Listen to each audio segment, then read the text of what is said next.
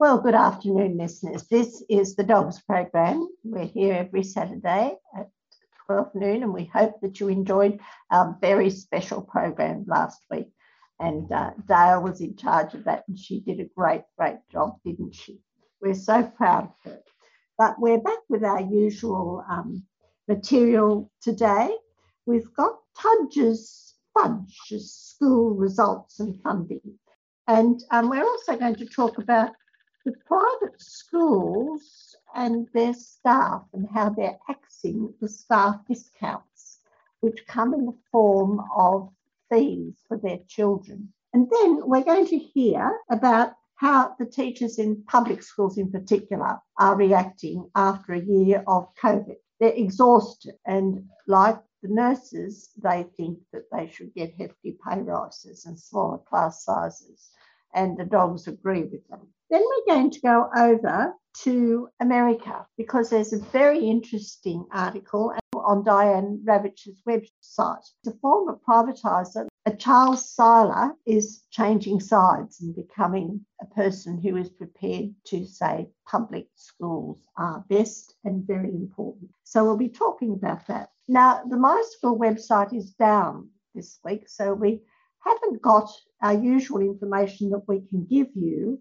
about a great state school, but we do know one because in the history wars, there is a little primary school up in the North Melbourne that refused to whitewash Australian history quite a time ago, and they're doing some very interesting things too. So we'll talk about that if we get time. So let's get on with the show, shall we? And get through all of this material.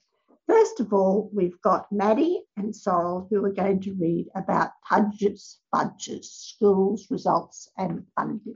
I am going to hand it over to Sorrel, who's going to read us a very interesting article from Trevor Cobold. Over to you, Sorrel. Thank you very much, Madeline and Jean.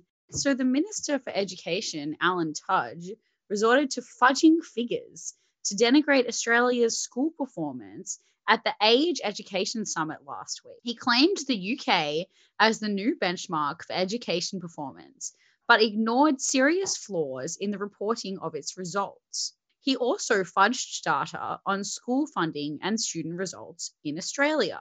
Tudge told the summit that the UK has dramatically improved its education results in the OECD's Programme for International Student Assessment over the last 10 years, despite cutting school funding. However, the UK PISA in 2018 results are significantly overstated because of several flaws, most notably very low school participation and high student exclusion from the tests. The flaws are exposed by Professor John Jerram of the University College of London in a paper to be published in the academic journal Review of Education. His analysis comprehensively refutes Tudge's claim.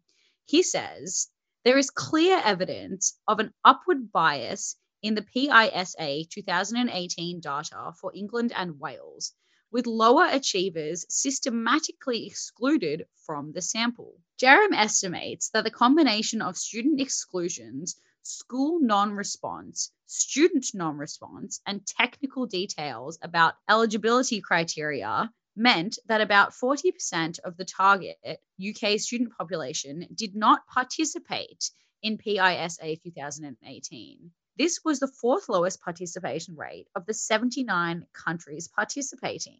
Only Panama, USA, and Brazil had lower rates. He shows that the PSIA 2018 data for England, which accounts for 84% of the UK sample, clearly underrepresents lower achieving students and overrepresents higher achieving students. For example, 21% of the PISA sample were low achievers compared to the 29% for the total population of the age group. Another issue analysed by Jerram is the school response rate. The OECD requires that 85% of sampled schools agree to take part in the study. However, both England and Northern Ireland failed to meet this standard, with only 72% and 66% respectively participating. The overall rate for the UK was 73%. While there is provision to include replacement schools, the PISA technical criteria require a very high participation rate from such schools, which was not met by the UK. Even the UK Department of Education admits that the UK did not fully meet the PISA 2018 participation requirement because of the high school non-response. However, the OECD waved this through and agreed that the UK data should be included as fully comparable to other countries. Jerome says the OECD has a very weak adjudication process to decide whether to include a country's data in the PISA results. Jerome has also shown that the UK had a high rate of student exclusion from the tests. Students can be excluded from tests in various ways. Schools may decide not to test some students included in the sample. Others may be declared ineligible because they moved schools between the time the sample was designed and the time that the test was implemented. Parents may not consent for students to participate, and some students in the sample may have been absent on test day. The OECD technical standards state that within school exclusions should total less than 2.5% of the target population, and that the combination of school level and within school exclusions should not exceed 5% of the target population. The UK failed to meet these standards. The within school exclusion rate was 3.3%, and the total exclusion rate was 5.5%. Jerome notes that a strict application of PISA's data quality criteria would have led the UK to be removed from the study as it was from the PISA 2003 for similar breaches. These exclusion rates are much higher than for many other countries participating in PISA 2018. The average within school rate was 1.4%, and the total exclusion rate was 3%. The total exclusion rates in Japan and South Korea was 0.1%. Such differences are likely to bias cross-country comparisons of other PISA performance. The overall high non-participation in the UK has clear potential to bias its PISA results. It creates large uncertainty about the results. This is likely to affect the reliability of comparisons to other countries and how results have changed over time. So you're telling our listeners that Mr. Tudge used OECD figures, which were highly questionable even on OECD criteria. And he was quite happy to do this, even though there was a lot of evidence available to him from academics and others that the figures themselves were highly, highly questionable and shouldn't be taken seriously. Jerome estimates that the average PISA scores in England and Wales were inflated by the high non-participation rate in PISA 2018. The average PISA mathematics score for England was 504 points, significantly above the average across OECD countries. He estimates that had a truly representative sample of the population taken the tests, England's score would have been about 494. This is roughly the same as the OECD average and Australia's score. And Australia's score was right down, as was our funding of public schools. Mm-hmm. And so was England's down. So, yes, that's all very interesting. His argument's really starting to look very fudged. Jerome concludes that the OECD adjudication process for deciding whether a county's results should be accepted in a PISA cycle should be more transparent.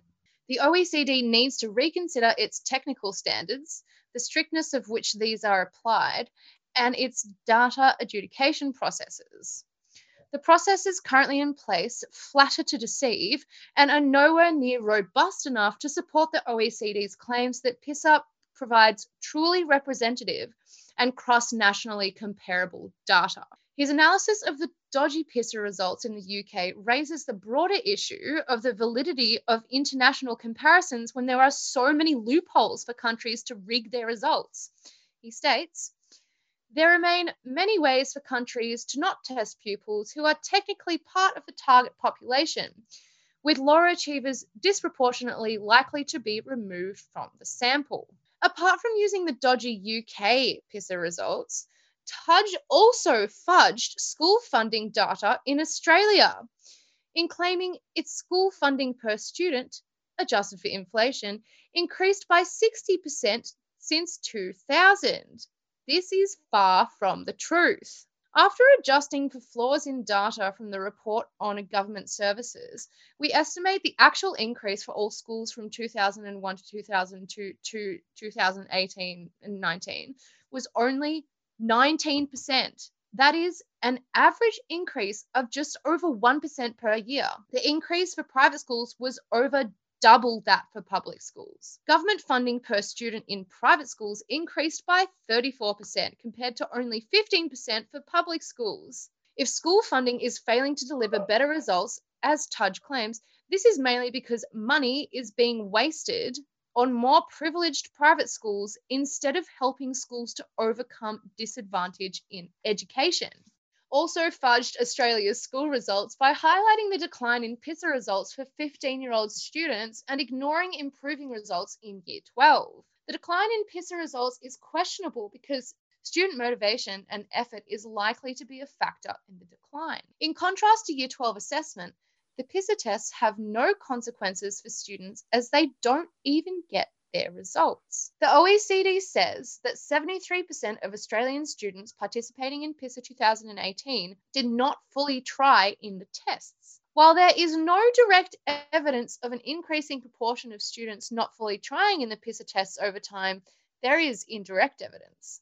PISA data shows that student dissatisfaction at school amongst 15-year-olds in Australia increased fourfold from 8% to 32% between PISA 2003 and 2018. This large increase in student dissatisfaction may have led to lower motivation and effort in PISA over time. The OECD says that relationship between a feeling of belonging at a school and performance in PISA is strong for students with the least sense of belonging. Students who feel they do not belong at a school have significantly lower levels of achievement in PISA than those who feel they do belong. And that's usually the disadvantaged children, isn't it? It absolutely is. When their parents can't pay for all the folded dolls and extras. Tudge's claim of declining school results is contradicted by other more significant data.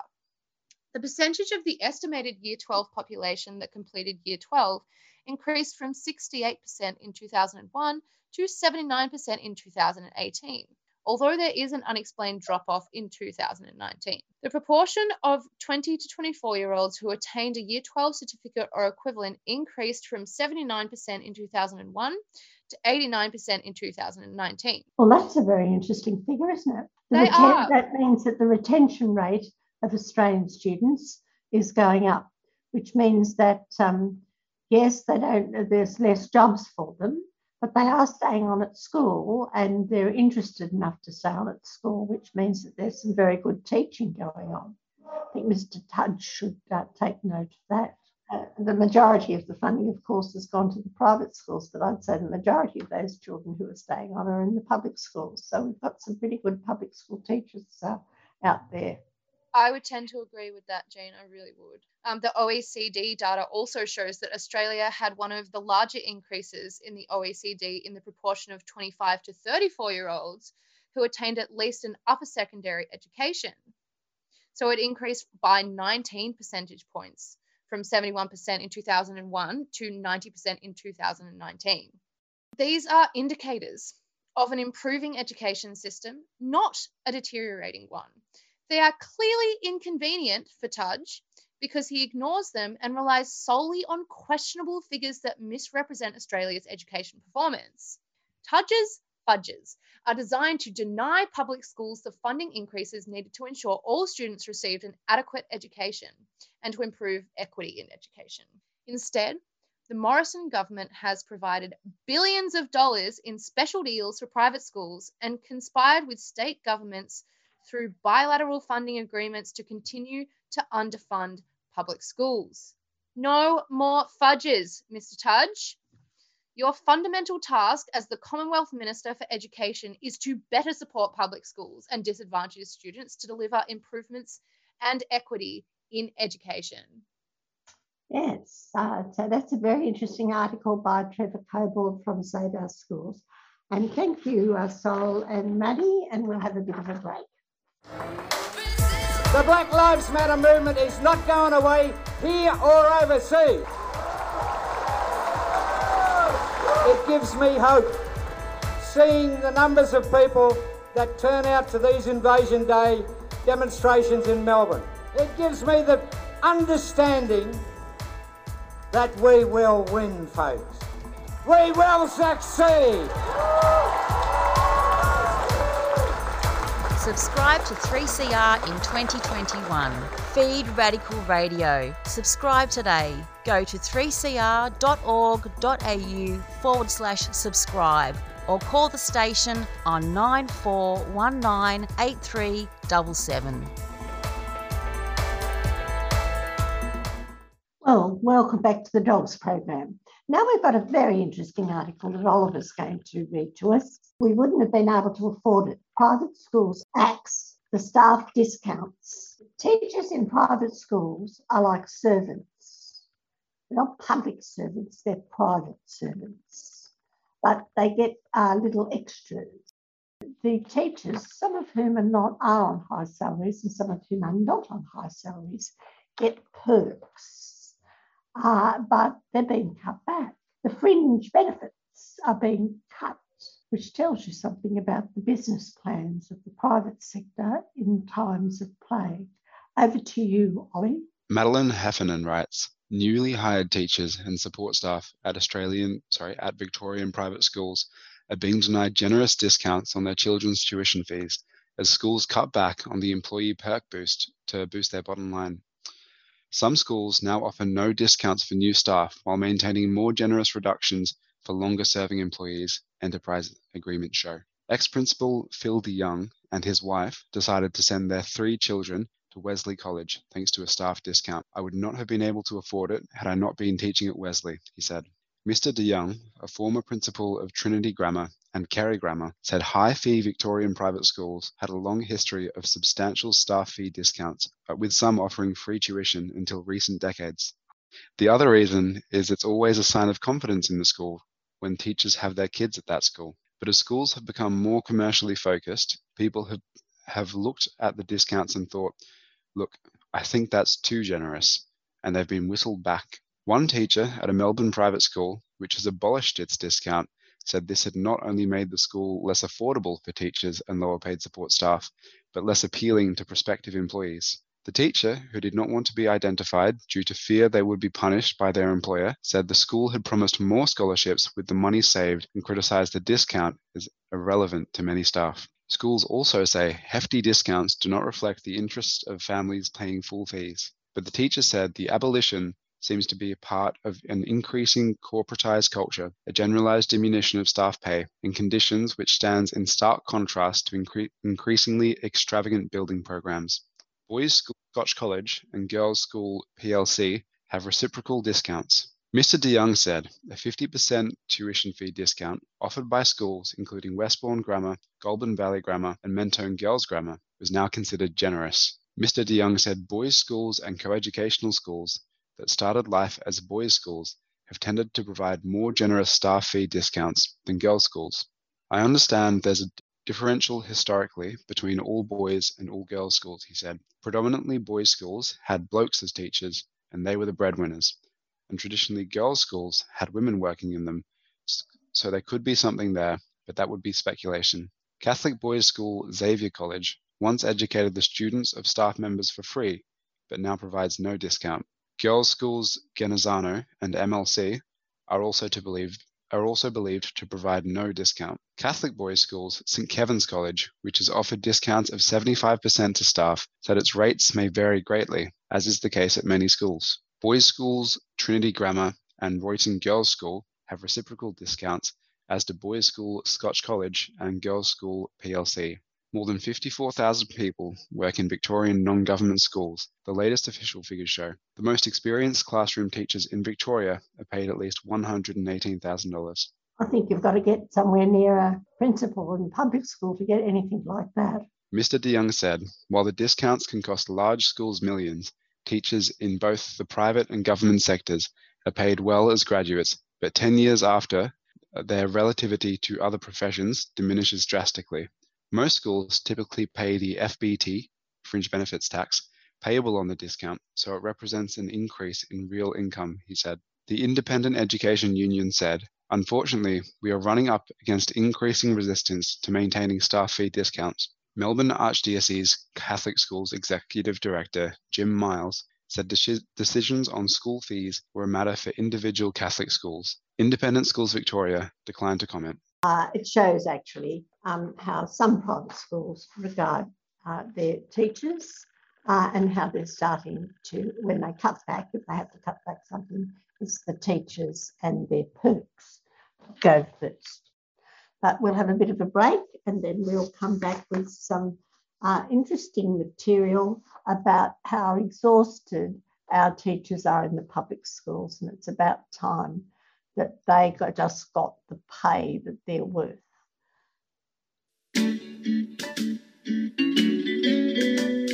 Looking for an easy way to keep up with your annual 3CR subscription? You can now set up an annual debit from your bank account or credit card, and once a year your payment will be automatically deducted. You can cancel at any time and you'll get a reminder each year before payment. Be a constant supporter of Melbourne's precious independent community radio station and set up a recurring payment today. Just go to 3cr.org.au/subscribe.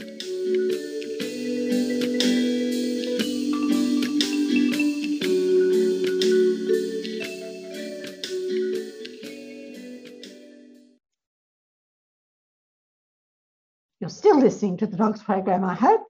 And now we're going to talk about how our teachers in public schools are exhausted and want to be recognised for what they're worth.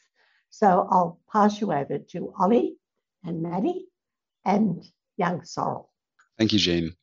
Adam Carey writes, state school teachers and principals are pushing for a 21% pay rise over 3 years, plus 16.5% superannuation, as well as significant cuts to face-to-face teaching hours and smaller class sizes. The Australian Education Union's workplace agreement with the Andrews government nominally expired on Friday, and the union said that the state's underfunded school system is driving thousands of overworked teachers out of the profession. Victorian state school teachers work an average of 15 hours of unpaid overtime every week, while many principals work a 60-hour week, the union said. The claims are based on a survey earlier this year of more than 10,800 government school staff. Branch President Meredith Peace said the unpaid overtime was directly linked to the fact that Victorian government schools receive the least funding per student in the country. Victorian schools continue to be the lowest funded in our nation, $1,384 per student behind the national average, Ms. Peace said. There is a direct connection between that funding gap and the excessive workloads that we see across our public schools in Victoria. Excessive workload is driving 4 in every 10 Australian state school teachers to consider quitting the profession, the union survey found. 46% of teachers said they had poor work-life balance due to working long hours. The union would put teacher workload at the heart of its campaign for higher pay, Ms. Peace said. Despite their professionalism, exhausted teachers with excessive workloads who are teaching large classes can't deliver the quality teaching and support our children need and deserve, she said. Australian Education Union Victorian President Meredith Peace is pushing for a 21% pay rise for government teachers over 3 years. The union's log of claims includes a pay rise of 7% a year between 2021 and 2024, double the 3.5% wage rise train and tram drivers received last year, and more than double the 3% pay rise public sector nurses and midwives received. Under the expiring agreement, teachers begin on an annual salary of $72,000, increasing up to $108,000 for the most senior teachers and $118,000 for leading teachers and learning specialists. Over to you, Sorrel.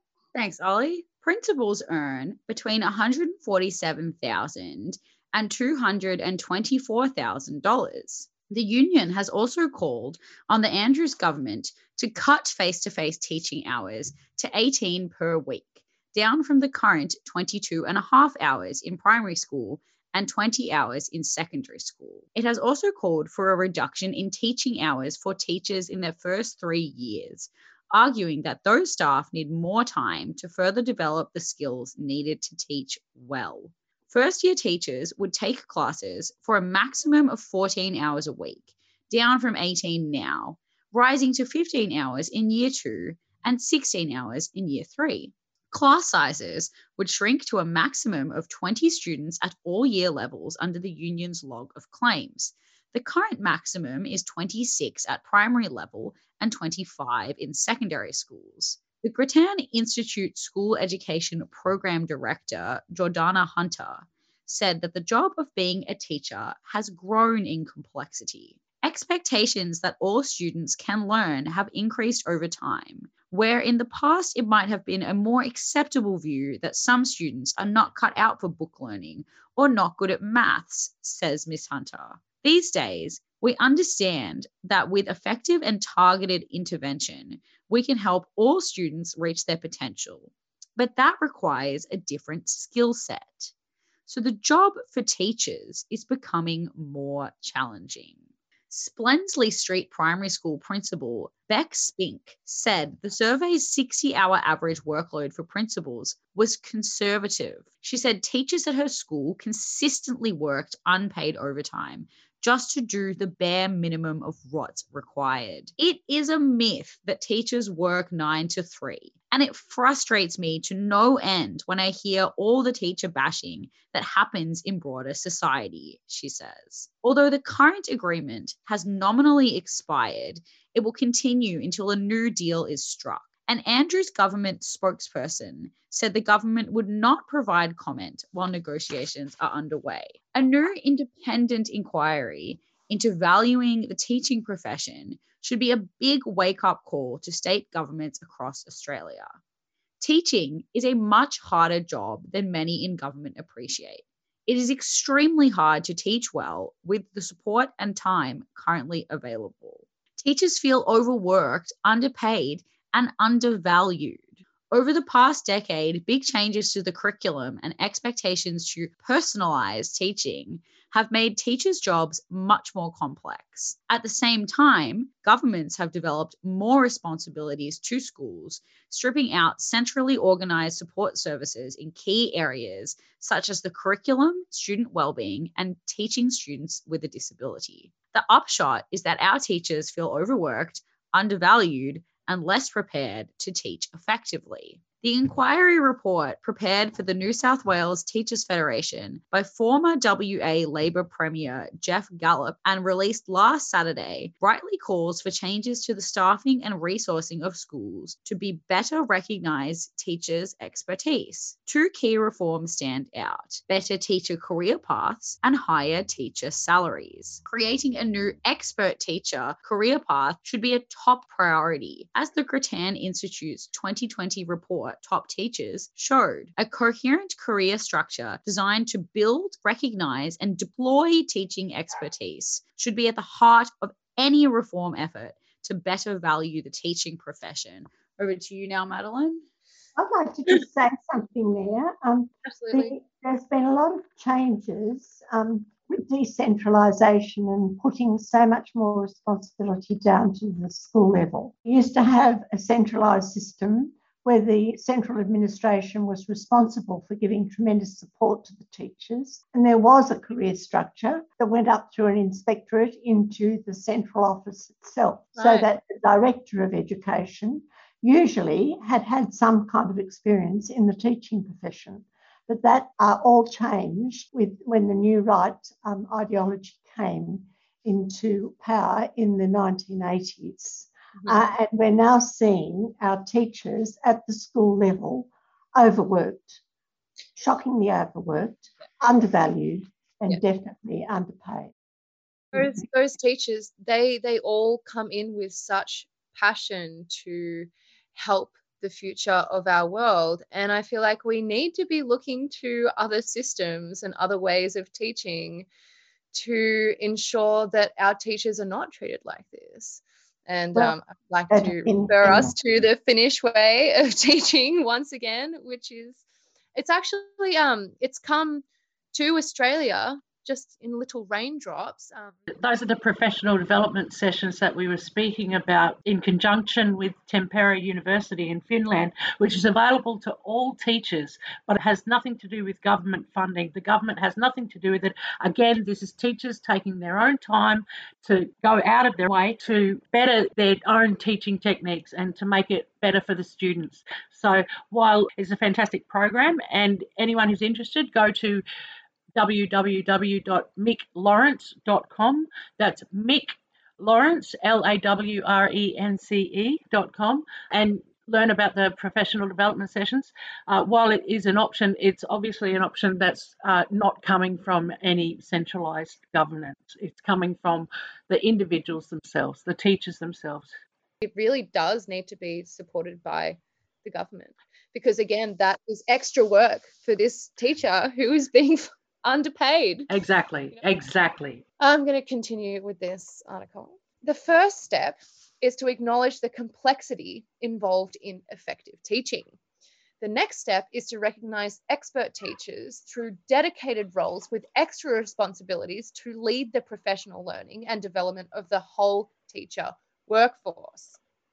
The Victorian government has already started to invest in this kind of career path, but there is much further to go in getting it right.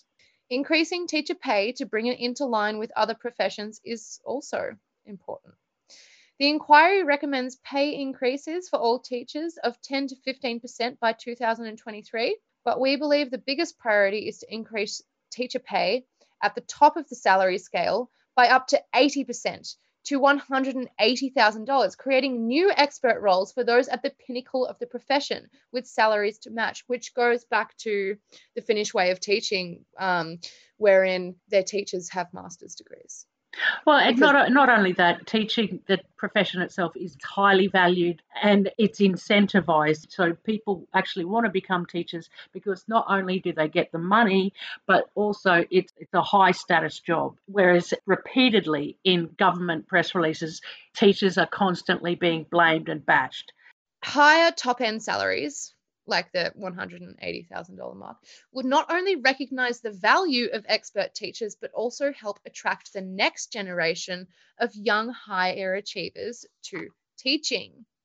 Young high achievers are influenced by salaries when making their career choices, and teacher salaries fall well below other professions at the top end, as shown in our 2019 report, Attracting High Achievers. High-performing teachers in their 20s are paid close to high performers in their 20s in other careers. But by the time teachers hit their 30s and 40s, their pay has stagnated, whereas the pay of their peers in other professions has often leapt. So the OECD research shows that Australia's top teacher salary is only 40% higher than the starting salary, well below the OECD average of 80%. And teaching is a much harder job than many government appreciates. We argue for large increases to top-end teacher pay linked to 2 new expert teacher positions. So new instructional specialists, limited to about 8% of teachers, would be paid $140,000, about $40,000 more than the highest pay for regular classroom teachers in Victoria. New master teachers, which would be the top 1%, would be paid up to $180,000. So these new positions should be created now, but filled gradually over 10 years to ensure all instructional specialists and master teachers are of high quality. In late 2019, Victoria's Education Minister, James Merlino, publicly supported the Grattan proposal to increase top teacher pay by $80,000, saying that teacher pay should be on par with that of doctors and lawyers. And that is something I completely agree with. And it hasn't yet happened, but, let's hope it's in the new Victorian Enterprise Bargaining Agreement being negotiated this year. The Gallup inquiry was an impressive investigation of the many challenges teachers face. Teaching is a complex and critical task. We must invest systematically to build and deploy expertise within the profession. Over to you, Premier Andrews and Minister Merlino. Well, it's going to be very interesting to see what does happen in these negotiations. There were, I think it was 125 comments, a lot of comments on this article when it appeared in The Age in the last week. But there was a very interesting one from a gentleman called RK who did some maths. Dale, would you like to tell us about that one? RK says, let's do the maths. 8 weeks extra holidays, 15 hours unpaid overtime for 44 weeks. 15 times 44 is 660 hours unpaid overtime annually.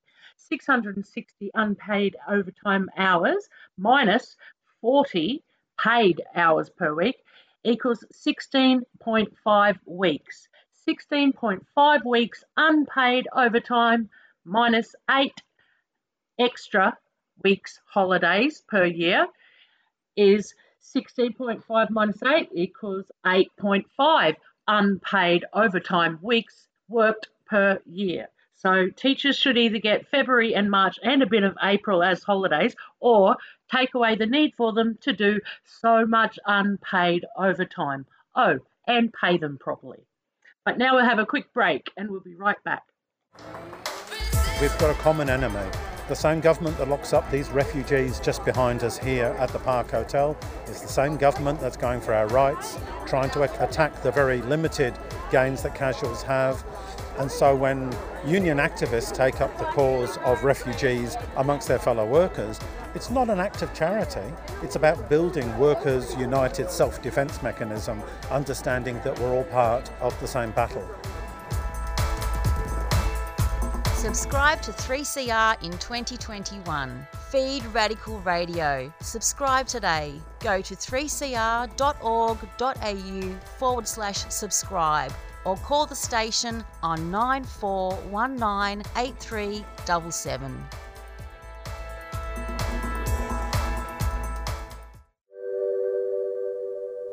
So it's up to us, the people. We need a treaty in this country. We need the end to the war in this country. And the only way we can do that is through a peace treaty. Not the one you see in Victoria, not the one you see in Queensland, not the one you see in the Northern Territory, because they talk treaty and still lock our people up. They still kill our people. They still desecrate our land and our water. A treaty means peace. A treaty means equality. And a treaty means justice. Thank you.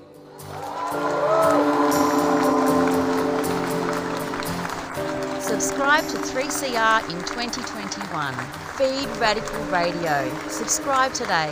Go to 3cr.org.au/subscribe or call the station on 94198377.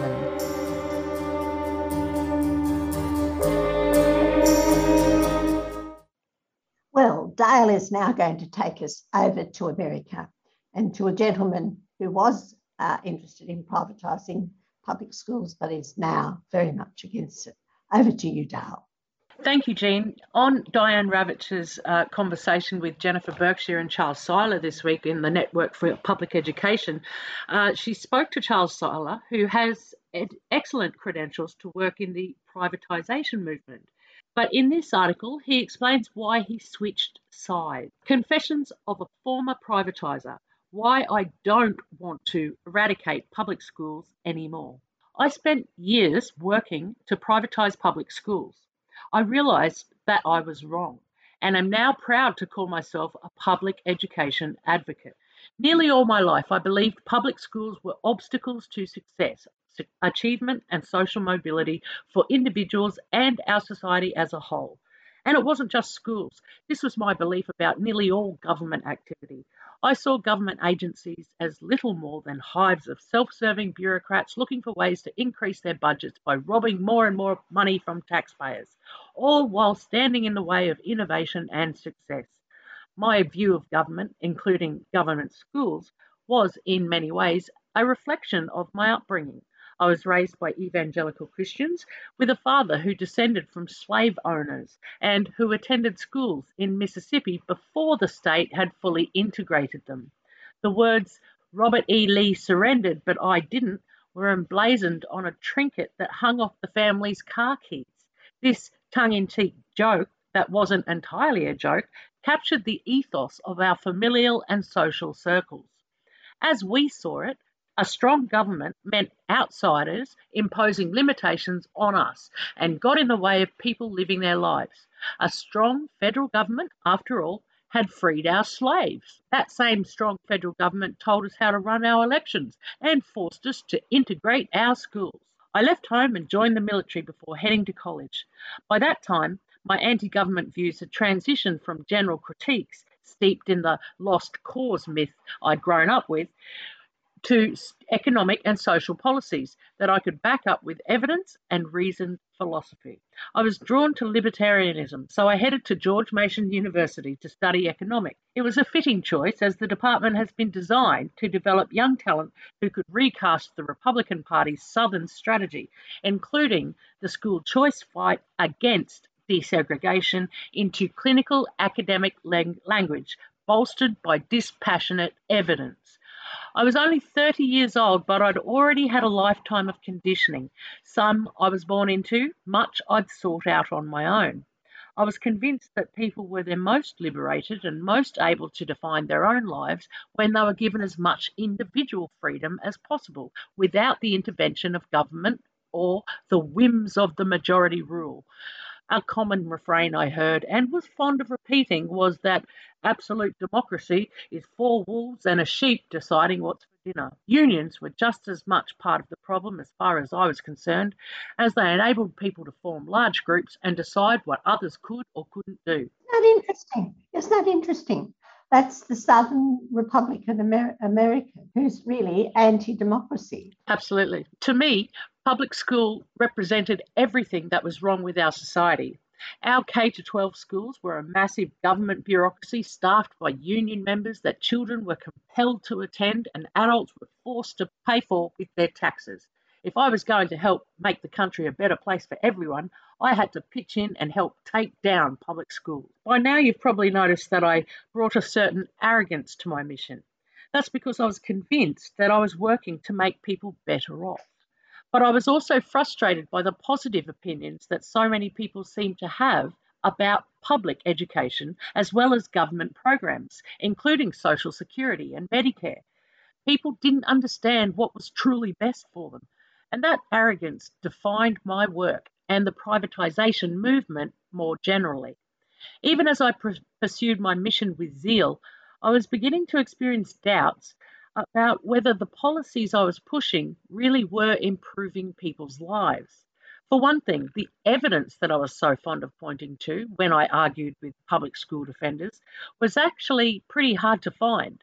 That's because pro-privatisation groups like the ones I worked for and alongside fight with incredible vigour to block any efforts to collect data on privatisation programs. When data was available, I could see for myself that the program I was selling rarely seemed to produce academic benefits for students, even as they increased inequity. I knew that data could always be cherry-picked to make a pro-privatisation arguments. It was what I did for a living. But it was increasingly hard for me to deny what I could see with my own eyes. Privatisation is bad for students, for communities, and economies. Confronting the reality of the work I'd been doing in conservative libertarian policy circles wasn't easy. Fortunately, I had a network of friends who supported me through my crisis of conscience, but it was a chance encounter that really pressed me to deepen my re-examination of my beliefs and would lead me to become an advocate for public schools. One evening, I dropped by a public debate on privatisation in order to catch up with a former colleague who advocated for school vouchers. I ended up running into Dawn Pennick-Thacker, my former supervisor when I worked in public affairs for the military, who'd since gone on to co-found Save Our Schools Arizona. More than a decade had passed since we'd worked together, and here we were on opposite sides of school voucher expansion in Arizona. That encounter marked the resumption of my friendship with Thorn. It also forced me to engage in a much more critical examination of school privatisation than I had ever done before. Here was someone who I liked and respected and who believed passionately that privatising schools was not empowering parents at all and had reams of data to back up her argument. Study after study showed a lack of academic improvement for students in school privatisation programs. School privatisation programs increased segregation, they increased discrimination, they were more susceptible to fraud, and so on. I had no choice but to admit that I'd been wrong. I reached a turning point in my life when Arizona legislators passed a universal school measure, something I would have cheered as a privatisation advocate. I joined the opposition. I signed up with Save Our Schools Arizona, becoming one of the countless volunteers who helped defeat the voucher measure at the polls in 2018 by a 2-to-1 margin. I also did what I could to support Save Our Schools policy efforts, using the lobbying and communication skills I'd honed as a privatisation advocate on behalf of public education. Working with Save Our Schools Arizona was profoundly inspiring to me. It is an incredible organisation of volunteers, and seeing so many people pouring so much of themselves into fighting for their communities has galvanised me to become more deeply involved. It's also been incredibly frustrating to encounter the political machine I used to be part of. The movement to privatise schools, and indeed all public goods, can feel overwhelming with its persistence, its reach, and its political influence. Despite this, I have a lot of hope for the future. The politicians that the privatisers bankroll have gone too far. People are getting more engaged, not to mention more enraged as a result. In other words, I'm seeing cracks in the privatisation army that I used to be part of. And as grassroots resistance gets stronger, the movement is gasping for wins. They're also having to attack democracy itself in a more coordinated effort just to hold on to the gains that they've made. Sensing that the door is closing, they're grasping for as much as they can before it's too late. That's why there's so much frenetic activity at the state level right now. These are the desperate reaches of a movement in crisis. I'm convinced that the pendulum is set to swing back in support of public institutions and public schools. While the fight is exhausting and often dispiriting, this is actually an exciting time to be an advocate for public schools. Diverse communities are more engaged than ever and are helping shape conversations about the future of public education. People are paying more and more attention to local elections, including school board races. There are many of you reading this who have been fighting for public schools way longer and way more effectively than I have. While I can't know the exhaustion and despair many of you must feel at this point, I hope that you see the light ahead. Hopefully together we can turn the tide on school privatisation. I'm proud to finally join you in the fight for our communities and our future. We'll have a quick break and then we'll be right back with a great state school. Well, brothers and sisters, what a show of strength we've got here today. Local issues. So I'm here at the school kids strike for climate action. Live coverage. Join the spirit of this gathering here today at IMARC. Your voices. So give us a bit of a lowdown about what's happening. There's about 250 people here at the moment. Community struggles. We're now in front of the Tundaminawaya Maulboyhina Monument. I'd like to thank Community Radio 3CR, who for the last decade has been broadcasting here. Feed Radical Radio. Your membership is vital. A few hundred people about to pass us right now. Lots of young people standing up for their future. Subscribe today. Go to 3cr.org.au/subscribe or call the station on 9419 8377.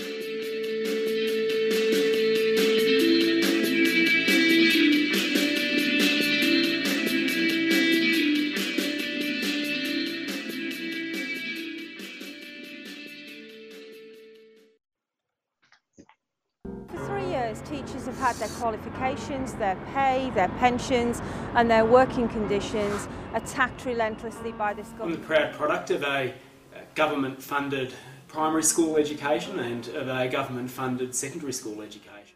Australia is one of the richest and luckiest countries in the world, and there's no reason whatsoever why we can't have the very best public schools in the world. It's still not good enough that kids with disability miss out. Our education is not for profit. Our education is not for profit. You're listening to The Dogs, the defence of government schools on 3CR.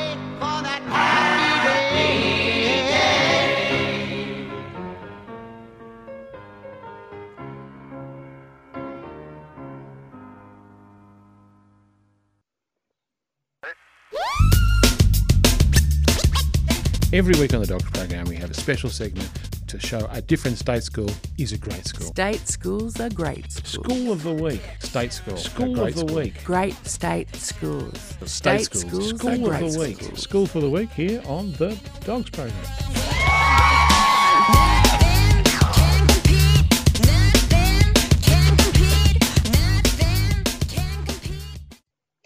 Yes, our great state school for this week is Reservoir East Primary School, who begin their school day with an acknowledgement of the land and why it's important to care for it in the way that Aboriginal people have done for many centuries.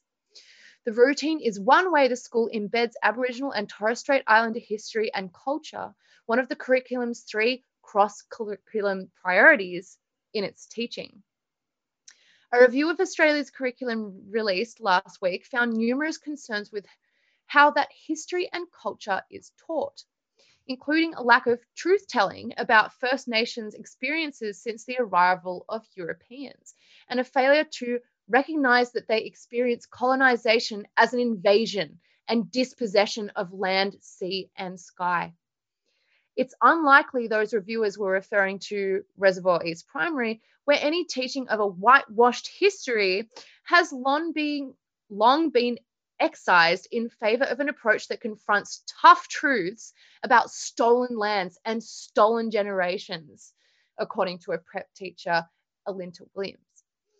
I think we need to give our students a lot more credit than they probably get in terms of their understanding and empathy towards these discussions, Ms. Williams said.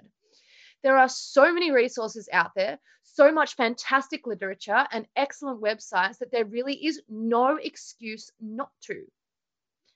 Any changes to the curriculum that follow the review will take effect next year, following 10 weeks of public consultation. The final version must also be signed off by all federal and state and territory education ministers. Federal Education Minister Alan last week said he was concerned that the draft version might not have got the balance right between honouring Australia's Indigenous history and its Western heritage. But Deborah Bateman, Dean of Education at Flinders University and an expert on curriculum development, said the proposed changes to Australia's curriculum reflected an increasingly sophisticated understanding of Aboriginal reconciliation and of Australia's place in the world. History is not a singular narrative, Professor Bateman said. In Australia, for a very long time, we have kind of depended on a narrative of sameness, that to be an Australian means we reflect a whole range of stereotypes. Debated about the proposed changes, which also include replacing reference to the nation's Christian heritage with references to its multi-faith cultural diversity, reflect a long-standing tension between the traditional and the dominant cultural view and the emergent changing world view, she said. Victoria has its own curriculum, which has the same cross-curriculum priorities as the national version. Reservoir East Principal James Cummings said that all necessary material is already there within both existing curriculums to take a more open approach to teaching First Nations culture and history. When we are talking about the Australian curriculum, there is a lot of smoke and mirrors, with people jumping up and down and talking about what they'll lose. But for me, it's what you'll gain by teaching a broader perception of what history is about, which is what Mr. Cummings said. Well, history has always been a contested area in the school curriculum, much like religion. And the important thing is that we keep this debate going and that we keep asking questions about our past in relation to our present day problems. And our Indigenous Well, I would have to say that we are the Indigenous people's problem, but we need to actually keep this debate going in our schools so that our children can learn to think for themselves about ours and their history. But that's enough for today. So it's bye for now.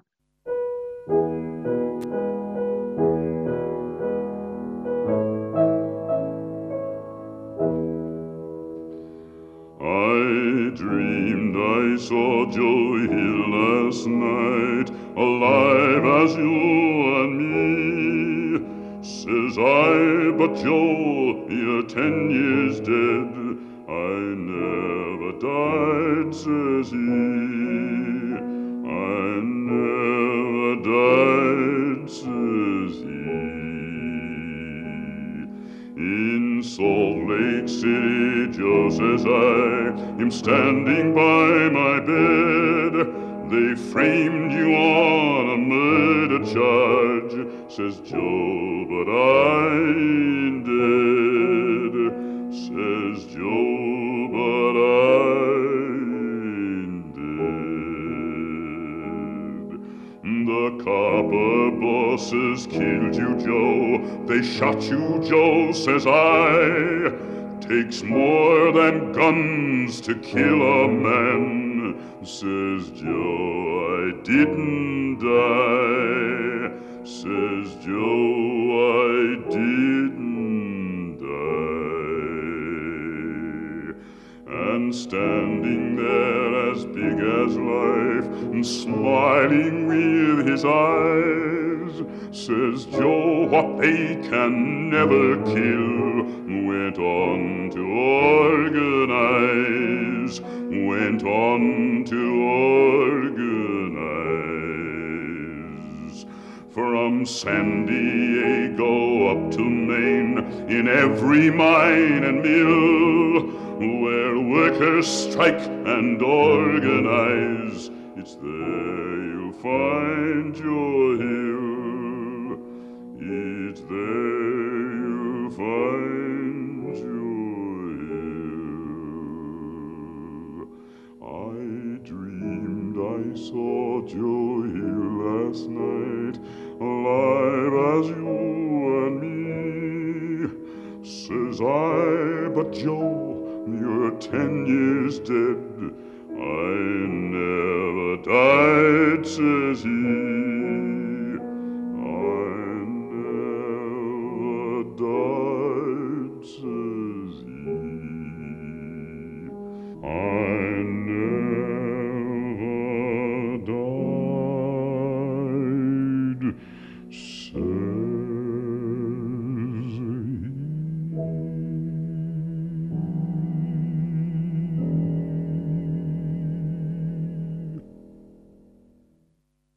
You've been listening to a 3CR podcast produced in the studios of independent community radio station 3CR in Melbourne, Australia. For more information, go to allthews.3cr.org.au.